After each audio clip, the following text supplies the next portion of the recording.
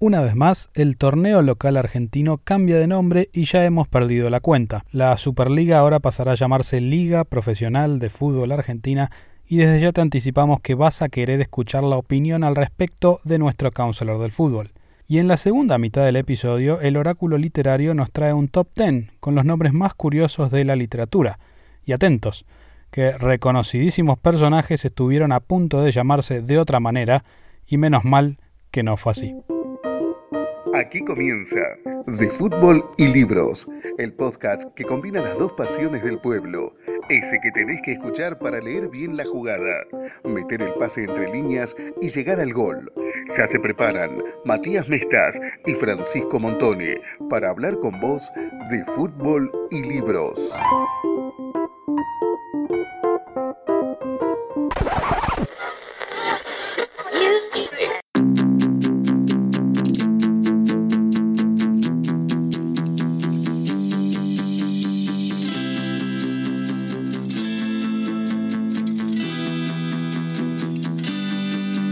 Como saben, Argentina posee una infinidad de categorías y estas han modificado sus nombres, sus torneos, sus ascensos y descensos, que hasta el máximo erudito futbolero se puede marear en alguna parte.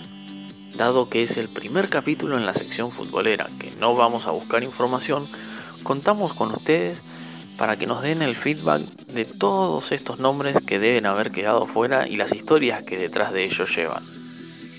Comenzaremos el viaje mencionando, por supuesto, lo más conocido y simple para luego ir recopilando el resto de los nombres.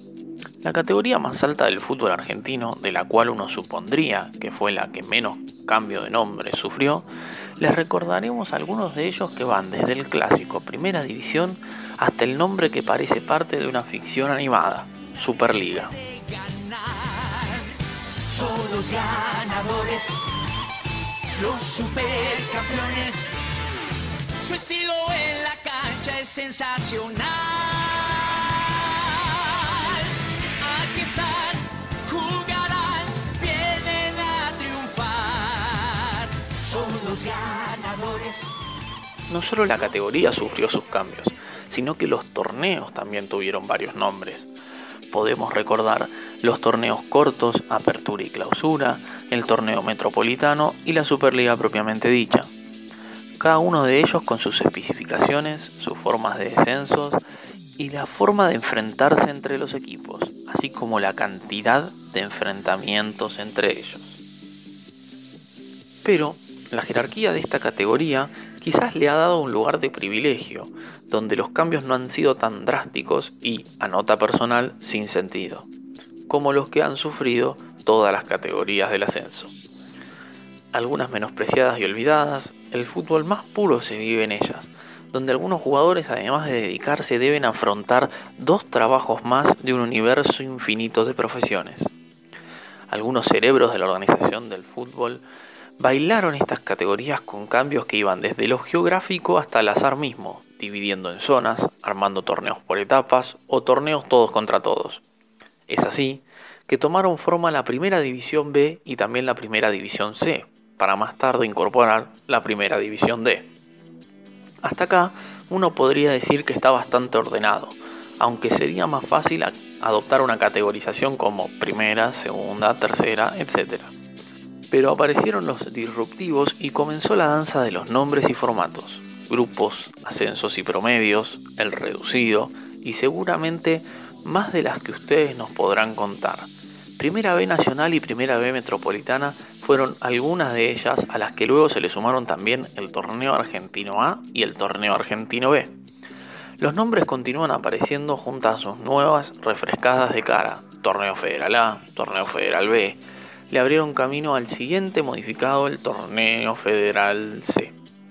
Sin duda que debe haber más de los que nos olvidamos, y los invitamos a escuchar lo que sigue y a encontrar y contarnos cuáles fueron los más ridículos nombres o cambios que sufrió el torneo donde juega el equipo que les hace latir el corazón.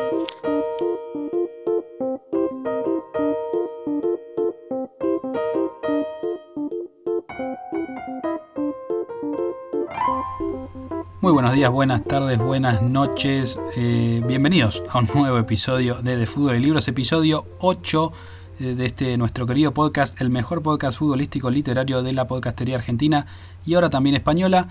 Y le damos la bienvenida a nuestro querido compañero, coequiper, don Francisco Montone, alias el Counselor del Fútbol. Bienvenido, Francisco. Mati, muchas gracias. Episodio 8, wow, ¿no? Qué rápido pasó, no sé cómo se te pasó a vos, pero la verdad que a mí me sorprendió cuando lo dijiste.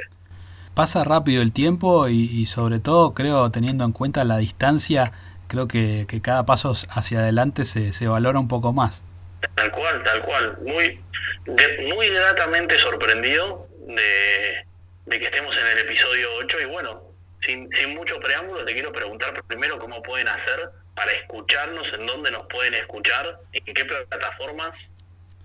Nos pueden escuchar en Anchor, Spotify, Google Podcast, Apple Podcast, Breaker, Pocket Cast, Radio Public, TuneIn y Listen Notes, y también en nuestras redes sociales que son @de Fútbol y Libros en Instagram, @de Fútbol y Libros en Twitter, @de Fútbol y Libros en Facebook, de Fútbol y Libros en YouTube. Estamos en todos lados con ustedes para que nos escriban, nos critiquen, nos tiren temas, nos ayuden, lo que sea es bienvenido. Muy bien, y ahora sí, empezamos con el tema de hoy, de este episodio, porque como nosotros siempre decimos, uno de los aspectos a destacar y de los cuales nos enorgullecemos de nuestro podcast son los títulos, los nombres que le ponemos a cada episodio, y por ese tema y por otros hemos decidido apuntar este episodio hacia justamente los nombres, los cambios de nombres y las historias copadas detrás de los nombres que hay, tanto desde el fútbol, enfocado quizás a los torneos, a las categorías y demás, que son, por decirlo de alguna manera, bastante cambiantes y confusos en el fútbol argentino, y también los nombres en la literatura, pero eso ya me encargaré yo más adelante. ¿Qué nos puedes decir sobre esto, Francisco? Bueno, la verdad es que primero decirles que gracias porque tenemos realmente los mejores nombres de episodios que he visto de podcast. La relación del tema con los temas subyacentes y el nombre que le ponemos a cada episodio es genial, aunque algunos por supuesto llevan el nombre directo, digamos, de lo que hablamos, porque a veces está bien también que tengan nombre directo, ¿verdad? Por supuesto, hay que variar en los recursos también. En algunos momentos es preciso ir a algo más directo y en otros jugar un poco más con lo abstracto y con la mente de nuestros oyentes. Exacto. Muchos títulos muy divertidos, muchos nombres muy divertidos que hemos puesto y nos hemos reído mientras los elegíamos, y otros muy serios, directamente relacionados a lo que atañe el capítulo en sí. Muy divertido siempre elegir con la producción los títulos y muy interesante también porque se dan debates de contenido interesantes cuando esto sucede, así que vamos a arrancar con cambios de nombres, como escucharon en la introducción, sin mucho sentido, sin mucha coherencia y como casi todo lo que se hace en el fútbol argentino, con un vaivén de idas y vueltas que son una locura. Sí, antes de que arranques quería comentar, ¿no? Porque lo que nos llamó la atención también para encarar este episodio es el hecho de que en otros países, por ejemplo la liga alemana o la liga española, me salió la liga alemana primero porque es la que ya está, la que volvió después del coronavirus, se mantienen quizás los mismos nombres de las ligas y demás desde hace mucho tiempo. Entonces vos pensás la Bundesliga o en la Liga Española, por ejemplo, la Liga y después la Segunda División y demás. Pero en Argentina es tan cambiante que ahora mismo, bueno, va a venirse el nuevo nombre del campeonato local, de la Superliga, pasa a llamarse otra cosa, que ya es como un chiste en algún punto, ¿no? Sí, es que literalmente es un chiste. No tengo otra cosa para decir, porque aparte no es que cambia algo, no hay un cambio de sustancia. ¿Se entiende? Esto es un maquillaje temporario que le ponemos otro nombrecito, cambiamos 2 o 3 pavadas del reglamento de los ascensos, los descensos y cuántos partidos juega cada equipo, de qué manera, pum, tenemos un torneo nuevo, entonces negociamos nuevo contrato de televisión, entonces tenemos que arreglar esto, entonces la repartición de la plata es distinta. Al fin y al cabo es todo como administrativo, si se quiere, el cambio de nombre, porque después los equipos sufren todos los equipos. Esa es la única verdad para mí. Pero bueno, lo gracioso que encontramos son estos sinfín de nombres que podemos ir repasando, y como les decía en la introducción también, la idea es que ustedes que nos están escuchando puedan sentarse a hablar con alguien, discutir, mandar un mensaje, llamar, lo que quieran, para preguntar, che, ¿qué otro nombre te acordás vos que haya tenido? Porque nosotros rastreamos lo más que pudimos, pero tampoco hicimos una investigación profunda, porque nos parecía más interesante tener un intercambio con todos los que nos están escuchando, así que nos pueden empezar a escribir cuando quieran, que nosotros vamos a estar atentos para empezar a responder y tener charlas sobre todo esto. Yo la verdad te digo, recuerdo varios nombres, porque siempre me gustó el fútbol, pero también recuerdo las ridiculeces que se argumentan para armar este tipo de partidos, ¿no? Tenés el que te va a decir que por el tema de las distancias, que en Argentina, que los gastos, que esto, que la mala en coche, digamos, si le empezamos a buscar, pero los argentinos somos especialistas. Ahora, no podemos poner, con todos los peos que quieran, no podemos poner primera división, segunda división, tercera división, cuarta división, quinta división. No se puede hacer eso. Es tan complicado tener esos nombres, y vos me decís, bueno, pero ¿en qué te cambia al fin y al cabo que tenga los nombres? Primero, es más ordenado para nosotros, para los que lo consumimos, así como también para los que lo juegan, ¿no? Uh-huh. Y después, si vos pensás en una proyección hacia afuera, no, a ver, los equipos que vienen a buscar jugadores a la Argentina, che, andá a ver un jugador del torneo Federal A. ¿Pero qué categoría es? ¿Eso es profesional? ¿Cómo es eso? Te va a preguntar el que venga a buscar. No, fíjate, porque el Federal A en verdad es la C, pero como está arriba de la B y tiene los equipos del norte-sur, y es un quilombo. Entonces, si queremos capaz ser más serios y planear un mercado internacional que sea más simple de entender para todos, es más fácil poner primera división los que están en la primera división, los mejores equipos de Argentina. En la segunda división están los segundos mejores equipos de Argentina. En la tercera, y así sucesivamente. Y si vos interpretás que el torneo argentino A, vamos a inventar cualquier cosa, el torneo de las provincias general A, vamos a decir, para no nombrar a ninguna categoría real. No des muchas ideas, ¿eh? ¿Cómo? Que no des muchas ideas. Capaz agarran el nombre ahora y se surge otro torneo. No, seguro que sí. Ojalá lo usen para seguir haciendo más el ridículo, pero el torneo de las provincias general A incluye toda la región del noroeste. Bueno, está bien, listo.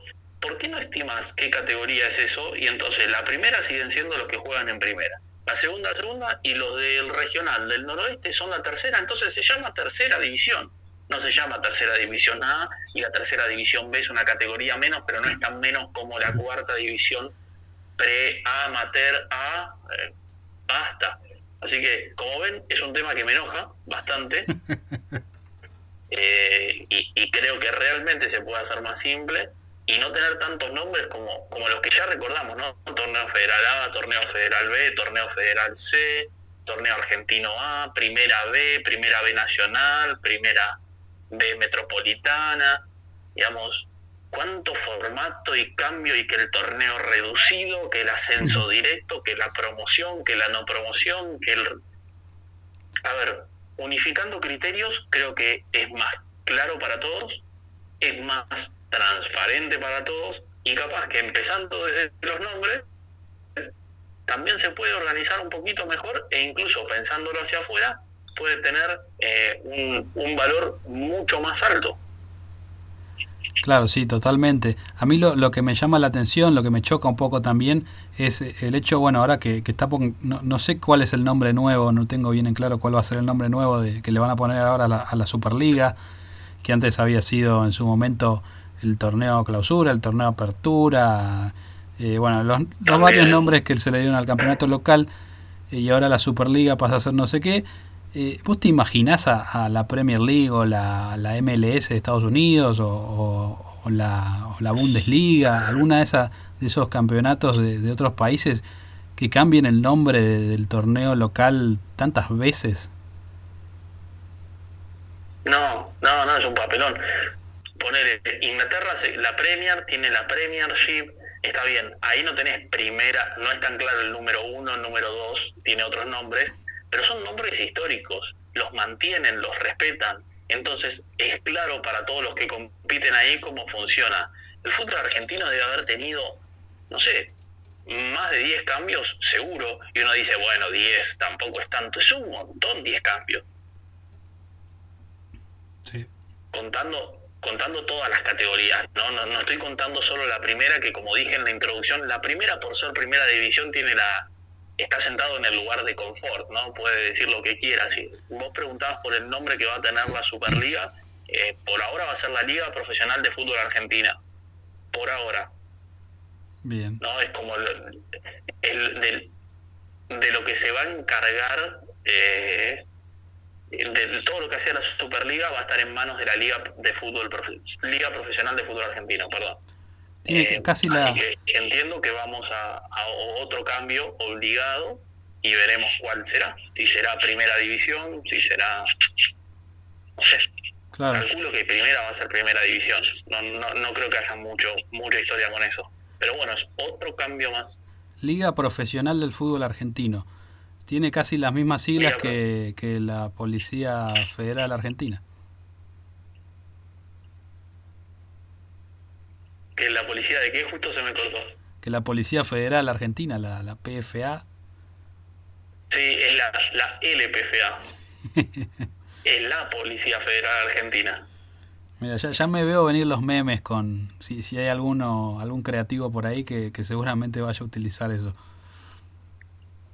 Seguro, esto va a estar lleno de memes, y por supuesto que las polémicas que siempre se generan alrededor del fútbol argentino, esto va a ser un condimento más, va a ser como una nafta más para ese fuego de polémicas y diversión que al fin y al cabo siempre son divertidas, y una manera de sobrellevarlo mejor y sin tanto estrés.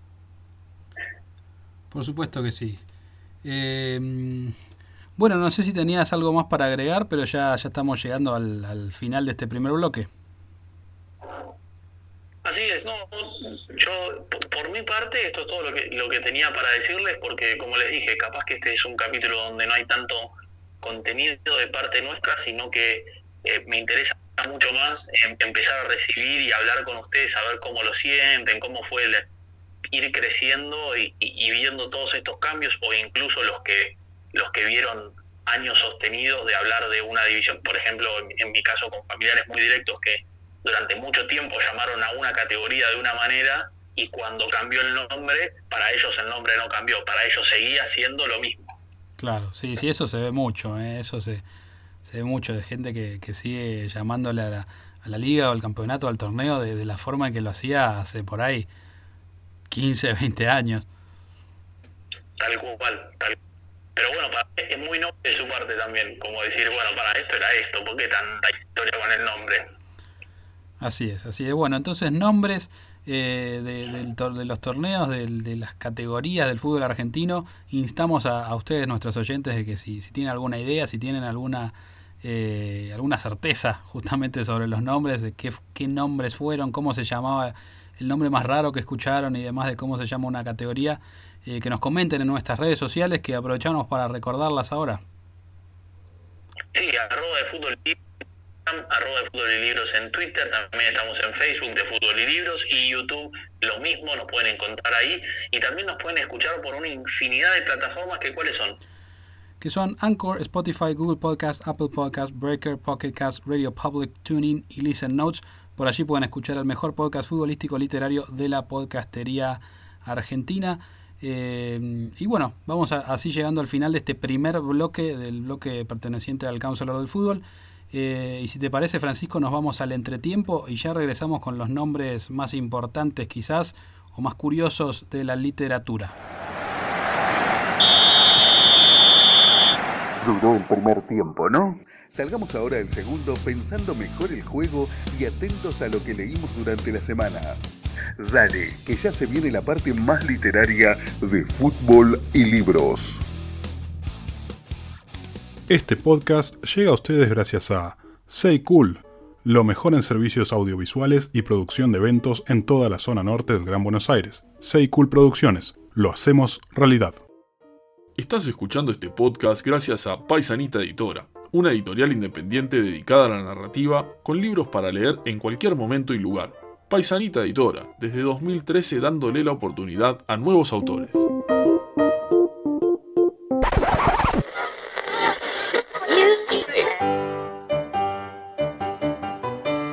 Los nombres son importantes, hacen a nuestra identidad, y hasta está demostrado que psicológicamente, aunque es algo que no podamos elegir, tienen un impacto en todos y cada uno de nosotros. Nuestro nombre hace, en parte, también a nuestra personalidad. Es la primera tarjeta de presentación con la que nos damos a conocer al resto de las personas y, a su vez, es una de las primeras cosas que nos diferencia. Lo mismo pasa con los nombres que les damos a las cosas y que pensamos que son así en todos lados y no. Por ejemplo, a mí, hace poco me llamó la atención acá en España que el ir a la pile, por la pileta, sea ir a la pisci, por la piscina. Me hace un ruido bárbaro en los oídos, pero bueno, es lo que hay. En fin, sin ánimo de irme por las ramas, un mismo nombre puede generar infinidad de sensaciones y reacciones en las personas. Por eso hoy, en el bloque literario, les vengo a hablar de nombres en la literatura. Y para hacerlo todavía más piola, se los traigo en forma de ranking, un top 10 con la historia de cómo surgieron algunos de los más conocidos nombres de la literatura y cómo algunos estuvieron muy pero muy cerquita de llamarse de otra manera. Así que agárrense de sus nombres, que acá vamos con un nuevo ranking del oráculo literario.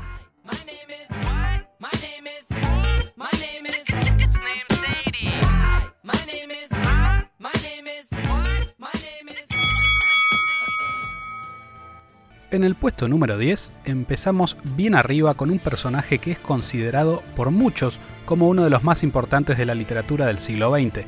Nos referimos a Holden Caulfield. Los que lo conocen sabrán que es el protagonista de la famosa novela de J.D. Salinger, El guardián entre el centeno. Y, contrario a lo que se suele pensar, con mucha razón, de que ponerle nombre a los personajes para un autor es una tarea cuanto menos desafiante, la historia cuenta que Salinger sacó el nombre del póster de la película Dear Ruth, Querida Ruth, protagonizada por un tal William Holden y una tal Joan Caulfield. Una combinación casi azarosa para un gran personaje, protagonista de uno de los libros más polémicos, populares y reconocidos en la historia de Estados Unidos, todo al mismo tiempo.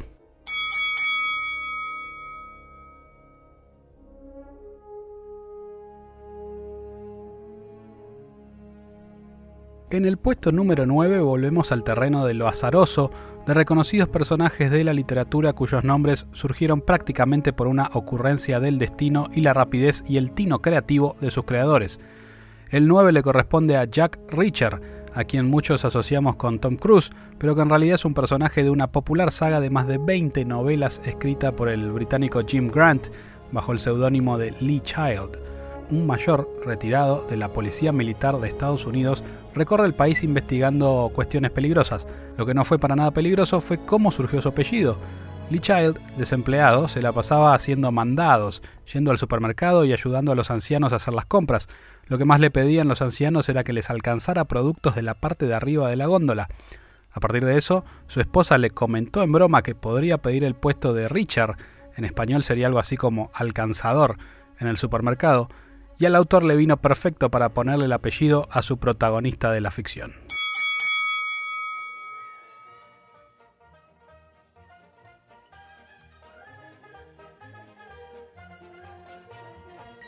Pasamos ahora al puesto número 8. Todos habrán oído hablar alguna vez de las aventuras de Tom Sawyer y de Mark Twain, ¿no?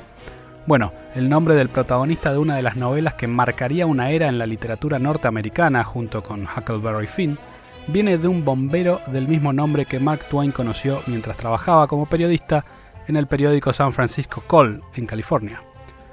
El bombero no paraba de contar historias sobre su infancia y un día Twain, que siempre tomaba nota, le dijo: «Uno de estos días te voy a poner entre las tapas de un libro». Más adelante, Twain diría que el nombre de Tom Sawyer y el personaje le surgieron enteramente de su imaginación. Pero bueno, a las pruebas nos remitimos. Por cierto, ¿sabían que el verdadero nombre de Mark Twain era Samuel Clemens? En la séptima posición nos vamos al campo argentino, a San Antonio de Areco, provincia de Buenos Aires. En 1926, Ricardo Guiraldes publicaba la novela Don Segundo Sombra, una historia que lleva el nombre de su personaje en el título y que representó una renovación de la literatura gauchesca argentina. Don Segundo Sombra, presentado como un gaucho legendario, está inspirado de hecho en un gaucho que sí existió realmente, Don Segundo Ramírez, un gaucho recero del Pago de Areco que arreó para la estancia La Porteña de los Guiraldes. Quizás no es el gaucho más conocido de la literatura argentina, pero lo que es seguro es que es un fiel retrato de las enseñanzas de la vida de un hombre de campo.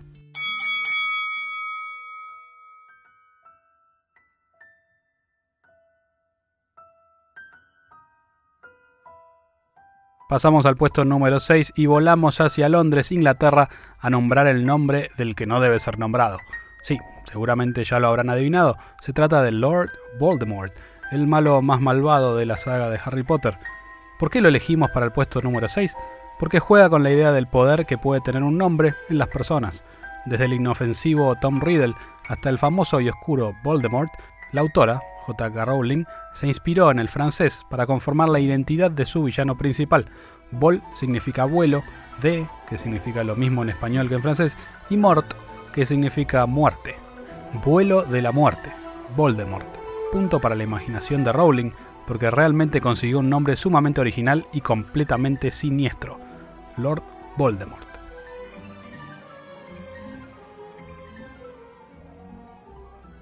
Y ahora, después de tantos nombres, vamos a seguir con el Top 5, pero eso lo haremos en el medio del bloque literario que comienza a continuación.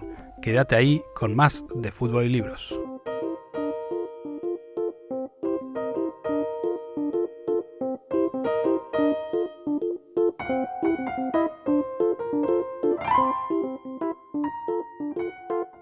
Regresamos a De Fútbol y Libros, a nuestro segundo bloque, el bloque literario, y hoy vamos a hablar de la importancia de los nombres en la literatura, ¿no? Porque este es el bloque literario perteneciente al oráculo literario, y por eso mismo, como venimos hablando de nombres y los cambios de los nombres y la importancia de los nombres, vamos a hablar de la importancia de los nombres en la literatura, de cómo surgieron algunos nombres de reconocidos personajes y de cómo ciertos personajes estuvieron a punto de llamarse de otra manera. Y para hacer un repaso de la introducción, que quizás hay mucha gente que por ahí llega tarde o se distrae cuando está pasando la introducción, bueno, vamos a hacer un recap de lo que fue este top 10 que hice con los nombres más importantes o más curiosos de la literatura. Y en el puesto número 10 empezamos con Holden Caulfield, que quizás hay muchos que no lo conocen, pero es el protagonista del Guardián entre el Centeno, una gran novela, histórica novela de Salinger, que es una de las novelas más importantes de la literatura estadounidense, por lo menos de siglo XX, si no estoy equivocado. Y bueno, el señor Holden Caulfield, que el nombre salió de una película que fue a ver el autor en su momento, que como bien dije en la introducción, sacó el primer nombre el apellido de uno de los protagonistas con el apellido de otro protagonista y salió el nombre de su personaje principal. En el puesto número 9 tenemos a un personaje que quizás sí conozca Francisco, que es Jack Reacher. No sé si te suena.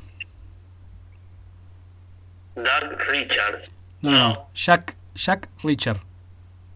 Ah, Jack Reacher, sí, por supuesto, suena, sí. Sí, bueno, creo que hay una serie y hay unas películas. En las películas es protagonizado por Tom Cruise. Tom Cruise, claro. Bueno, lo que mucha gente no sabe es que esas películas están basadas o inspiradas en una serie de varias novelas, creo que son como 20, de Lee Child, que ese es el nombre del autor. Y bueno, como bien contábamos en la introducción, Jack Reacher está en nuestro puesto número 9. En el puesto número 8, también un personaje conocidísimo, más de los clásicos estadounidenses y quizás de la literatura universal, podemos decir, que es Tom Sawyer, este personaje de Mark Twain.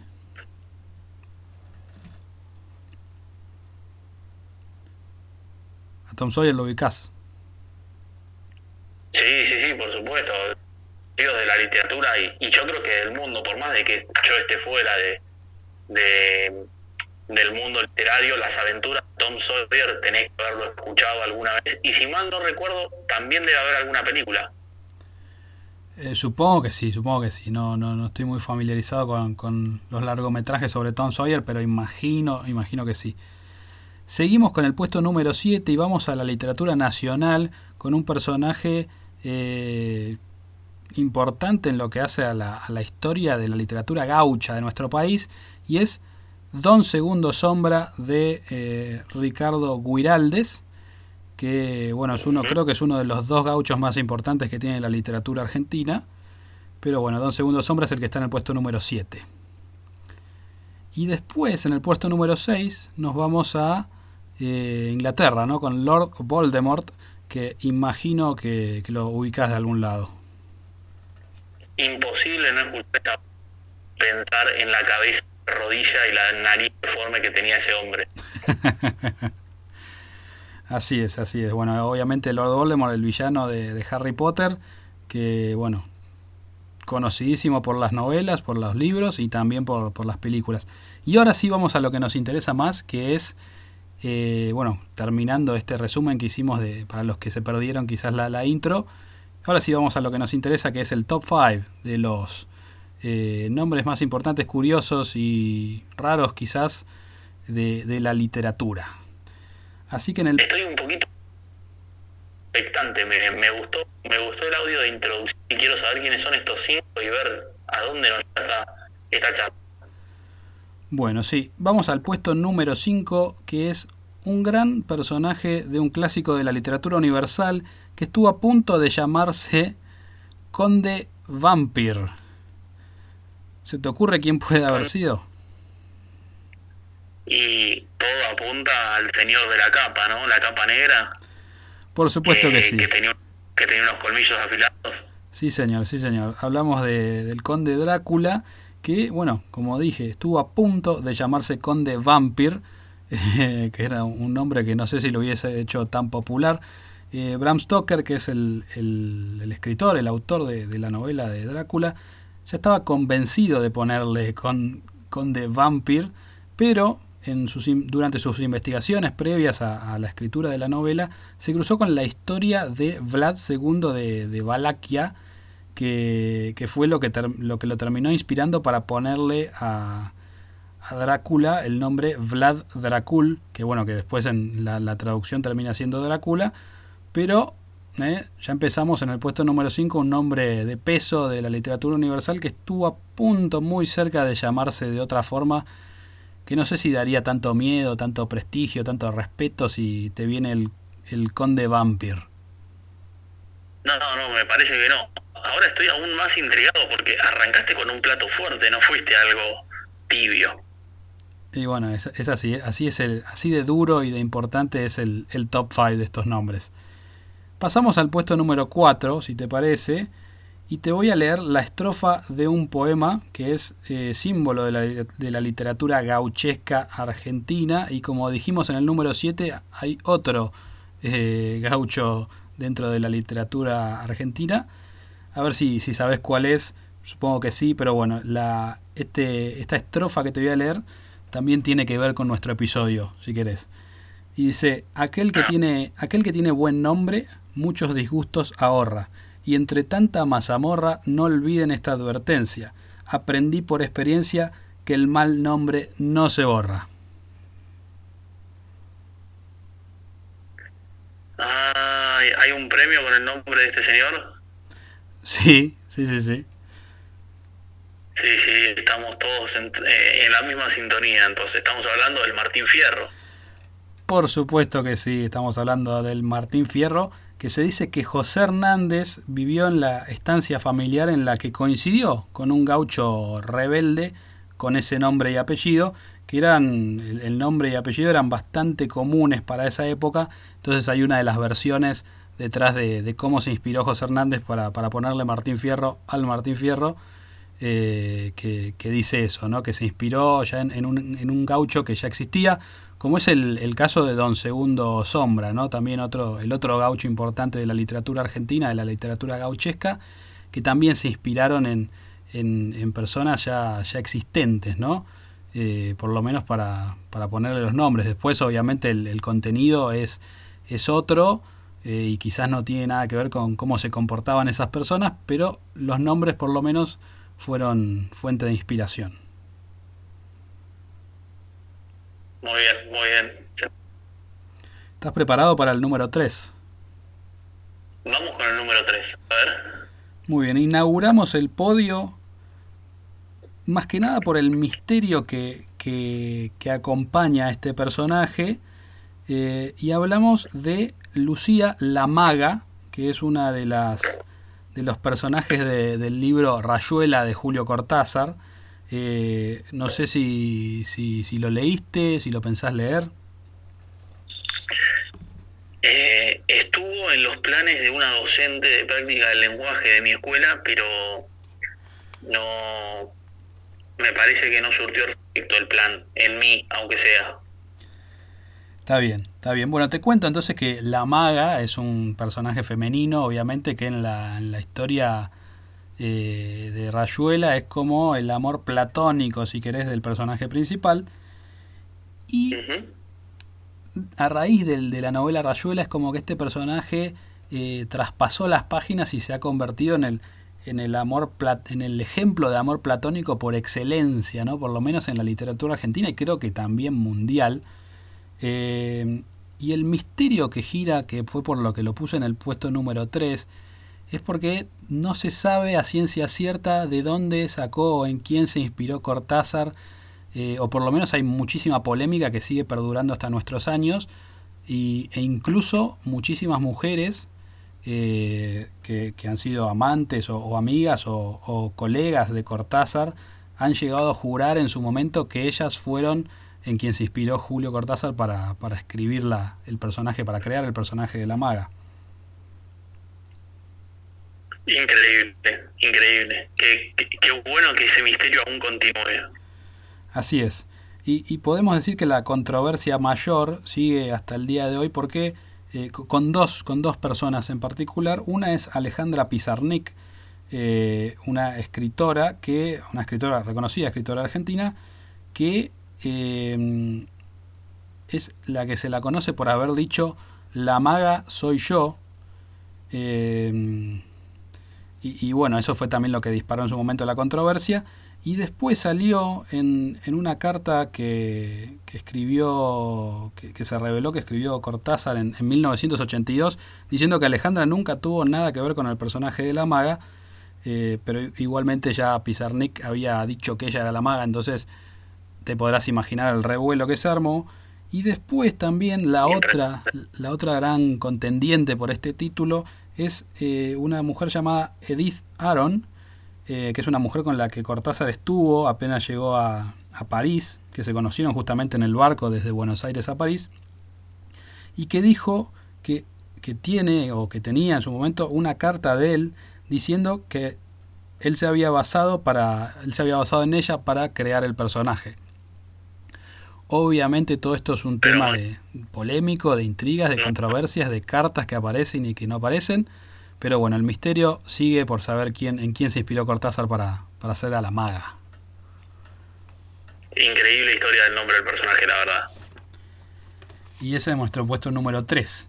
Y ahora, si te parece, vamos al puesto número 2, y este puesto es compartido, es plural. A ver. Así es, la medalla de plata de los nombres curiosos es compartido por varios personajes, pero que comparten una misma novela, y es una novela épica de aventuras, fantástica, escrita en 1954 por el gran Tolkien, que publicaba en ese año la trilogía de El Señor de los Anillos. Bien, sí. Potente para el segundo puesto. Lo que no mucha gente sabe es que muchos de los personajes estuvieron a punto de tener otros nombres que eran claramente mucho menos atractivos. A ver, ¿quiénes eran y cuáles eran? Quiero escuchar. Bueno, primero empezamos con unos que que si bien son secundarios, son bastante importantes, y hablamos de los compañeros hobbits de Frodo, que son Pippin, Merry y Pippin. Bueno, Pippin Took, que es el nombre que es el nombre de uno de los personajes de los hobbits que acompañan a Frodo, iba a ser llamado Odo. ¿Odo? Odo, sí, O-D-O, Odo. Frodo, Odo y que el otro era Prodo. No, el otro es Merry, Merry, que el apellido era Brandigamo, iba a ser, en vez de Meriadoc, obviamente Merry es el apócope de Meriadoc, y en vez de llamarse Meriadoc, iba a ser Marmaduke. Marmaduke. Sí. Era tirar la novela al piso. Y bueno, esperá que nos llegamos a los más importantes todavía, porque Aragorn, por ejemplo, la historia del nombre de Aragorn y de Pippin en esto de los nombres raros está conectada, porque Pippin es el apócope de Peregrin, y porque es Peregrin Took el nombre de este hobbit, y Aragorn estuvo a punto de llamarse Peregrin, escuchá, Peregrin Boffin. Boffin. ¿Te imaginas? En vez de Aragorn, Boffin. No, hermano, si se usaba eso directamente a la leña y encenderlo con una mecha, ya está, no sirve de nada. Bueno, evidentemente Tolkien recapacitó en algún momento y le puso, erradicó el Boffin, le mandó el Peregrin al Hobbit y le puso Aragorn al personaje que interpreta a Viggo Mortensen en la película. Menos mal por eso, si no, era realmente, bueno, capaz estoy un poco sesgado por el hecho de que ya asocio los personajes a los nombres, pero no. Dios mío, qué nombre de mala muerte, por no decir otra palabra. Sí, no, creo que entre Boffin y Aragorn hay un cambio sustancial. Y espera, ahora vamos a otro personaje del Señor de los Anillos, sí, muchísimo más trascendental, y es Gandalf, que estuvo a punto de llamarse Bladorthin. No me importa lo que diga, es Gandalf, no me importa, es mentira. Siempre fue Gandalf y va a ser Gandalf toda la vida. Bladorthin. Me pego un tiro en los huevos. Dios mío. No. Me ahorco boca arriba de los huevos directamente. ¿Te imaginas en vez de Gandalf el gris, Bladorthin el gris? No escupo la pantalla, no sé, realmente puede salir lo peor de mí. Y la frutilla del postre... Gandalf es intocable. Claramente, no, pará, y si te parece que Gandalf es intocable, la frutilla del postre es el protagonista, el encargado de llevar el anillo desde la comarca a Mordor, que todos sabemos que es Frodo Bolsón, y que estuvo a punto de llamarse, escuchá, atentos, Bingo Bolsón. Bilbo. Bingo, como el juego, bingo. Bingo como el juego. No, deja de grabar esto. Esto ya me pone violento. Así que bueno, imagínate. No puede ser. No me lo puedo imaginar. Realmente me enoja. ¿En qué momento se le cruzó que podía hacer bingo? Menos mal que recapacitó este hombre. Ojalá, no sé, si estaba haciendo trabajo con algún terapeuta, felicitarlo, porque iba a ser un papelón. Bueno, imagínate que todo el destino de la Tierra Media haya estado en manos de un tal Bingo. Complicado. Línea le gritaba el otro. Bueno, y ahora pasamos sin más espera, sin más preámbulo, al puesto número 1, y hablamos de una dupla detectivesca, pero que es conocidísima en todo el mundo, No te metas mis intocables porque ya estoy enojado. Así que esto no puede terminar mal. Si tus intocables son Sherlock Holmes y John Watson, lo siento, pero tengo que decirte que iban a ser llamados de otra manera. No, me cago en todo. Soy fanático de Sherlock Holmes, me encanta, pero me fascina. Sí, a vos como a mí, como a muchísimas otras personas alrededor del mundo, ¿no? Porque Sherlock Holmes y Watson son ampliamente conocidos. Gente que quizás nunca leyó los libros sabe quién es Sherlock Holmes. Y que nunca vio nada relacionado sabe de nombre que es. Estoy de acuerdo. Decime, si no lo tenés en tu lista de intocables, acá empieza a haber una grieta importante de amistad. Está en mi lista de intocables, pero bueno, tengo que Bien. decirte que estuvieron a punto de tener otros nombres. ¿Te imaginas diciendo a Sherlock Holmes diciendo elemental, mi querido Sacker? Sí, me lo imagino. Escabiado a las 4 de la mañana, colgado de un parlante y que no se acuerda que se llama Watson, porque es Watson. Bueno, siento decirte que... Bueno, en realidad no, porque después se terminó llamando John Watson, pero estuvo a punto de llamarse Ormond Sacker. S-A-C-K-E-R. Es mentira, siempre fue Watson, siempre. Fue un desliz mental que tuvo, una doble personalidad momentánea, pero siempre fue Watson. Y ahora escuchá el plato fuerte de la jornada, el número unoísimo. El gran Sherlock Holmes estuvo a punto de llamarse Sherringford Holmes. Nada. Ni hace falta que lo discuta, se discute solo, digamos, se autoboicotea solo. Dios mío, no, la verdad que a mí, por lo menos esto de Sherlock Holmes, del Señor de los Anillos y demás, me choquearon cuando los encontré, porque demasiado. No sabía nada de esto y digo, me generaste una especie de acidez estomacal. Sí, un trauma para ir a tratar al psicólogo, me parece. Capaz nomás, lo voy a procesar en estos días a ver cómo me cae. Pero no puede ser.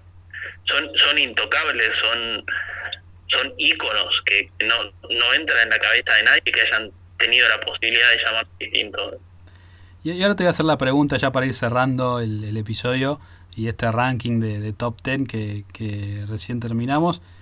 ¿Vos creés que Sherlock Holmes, la figura de Sherlock Holmes, hubiese tenido el mismo éxito de haberse llamado Sherringford Holmes? Ni de casualidad, porque no genera todo lo que genera decir Sherlock, porque ni siquiera tenés que decir Sherlock Holmes. Vos decís Sherlock y ya todo el mundo sabe a dónde, o sea, todo el mundo va a la misma referencia. Exactamente. Sería imposible, Mati. Es como que a vos te digan especialista literario. No, es el oráculo literario, uno lo dice y automáticamente piensa en Matías Mestas. Bueno, no sé si estoy al mismo nivel de reconocimiento que Sherlock, pero bueno, si no, claramente hay nombres que por alguna razón de ser terminaron llamándose como deberían llamarse y que cualquier otro nombre hubiera sido completamente un fiasco, un desastre. Tal cual. Muy interesante todo esto, La verdad que me llegó información valiosa que no conocía. Muy bien, muy bien. Me alegro colaborar ahí con vuestro conocimiento del Counselor del Fútbol y también de todos nuestros oyentes. Sé que dudo mucho de que hubiesen sabido, no sé, por ahí algunos sí sabían, pero la mayoría de estas historias detrás de los nombres, sobre todo del top 5, son para contar, para ir repitiendo por ahí, diciendo, esto lo escuché en el podcast de Fútbol y Libros, Así que, bien. Tal cual, para sentarse a discutir con los amigos también. Che, ¿a vos qué te parece si se llamaba Bingo? Sí, no, pierde totalmente la mística. Bueno, antes de despedirnos, recordamos las redes por las que nos pueden encontrar, Francisco. Así es, nos pueden encontrar en @de Fútbol y Libros, en Instagram, en Facebook, en Twitter, y también nos pueden escuchar a través de muchas plataformas que son ¿cuáles? Anchor, Spotify, Google Podcast, Apple Podcast, Breaker, Pocket Cast, Radio Public, TuneIn y Listen Notes. Por ahí pueden escuchar el mejor podcast futbolístico literario de la podcastería argentina y ahora también española, y que nosotros sí que no vamos a cambiar el nombre porque de Fútbol y Libros ya es para siempre. Pero escuchame, tengo un juego para proponerle a los oyentes. ¿Podemos decirles, por favor, que nos dejen abajo cómo debería llamarse el podcast si no fuese de Fútbol y Libros? Me gusta, muy bien. Dejamos la pregunta colgada entonces para que la respondan y nos pongan nombres creativos. O sea, así como Sherlock pudo haberse llamado Sherringford o Gandalf Bladorthin y mucho más. Frodo Bolsón llamarse Bingo, a ver qué nombre le pondrían a nuestro podcast. Y habiendo dicho esto, dejando abierta la consigna, nos vamos, Francisco. ¿Querés tener la responsabilidad de despedir vos el programa? Dale, lo despido a Matías Mestas, el oráculo literario, con una sección en el día de hoy impecable. Les dejamos la consigna y les agradecemos mucho por habernos escuchado y por seguir escuchándonos. Síganos en las redes, mándenos mensajes y los despedimos. Adiós.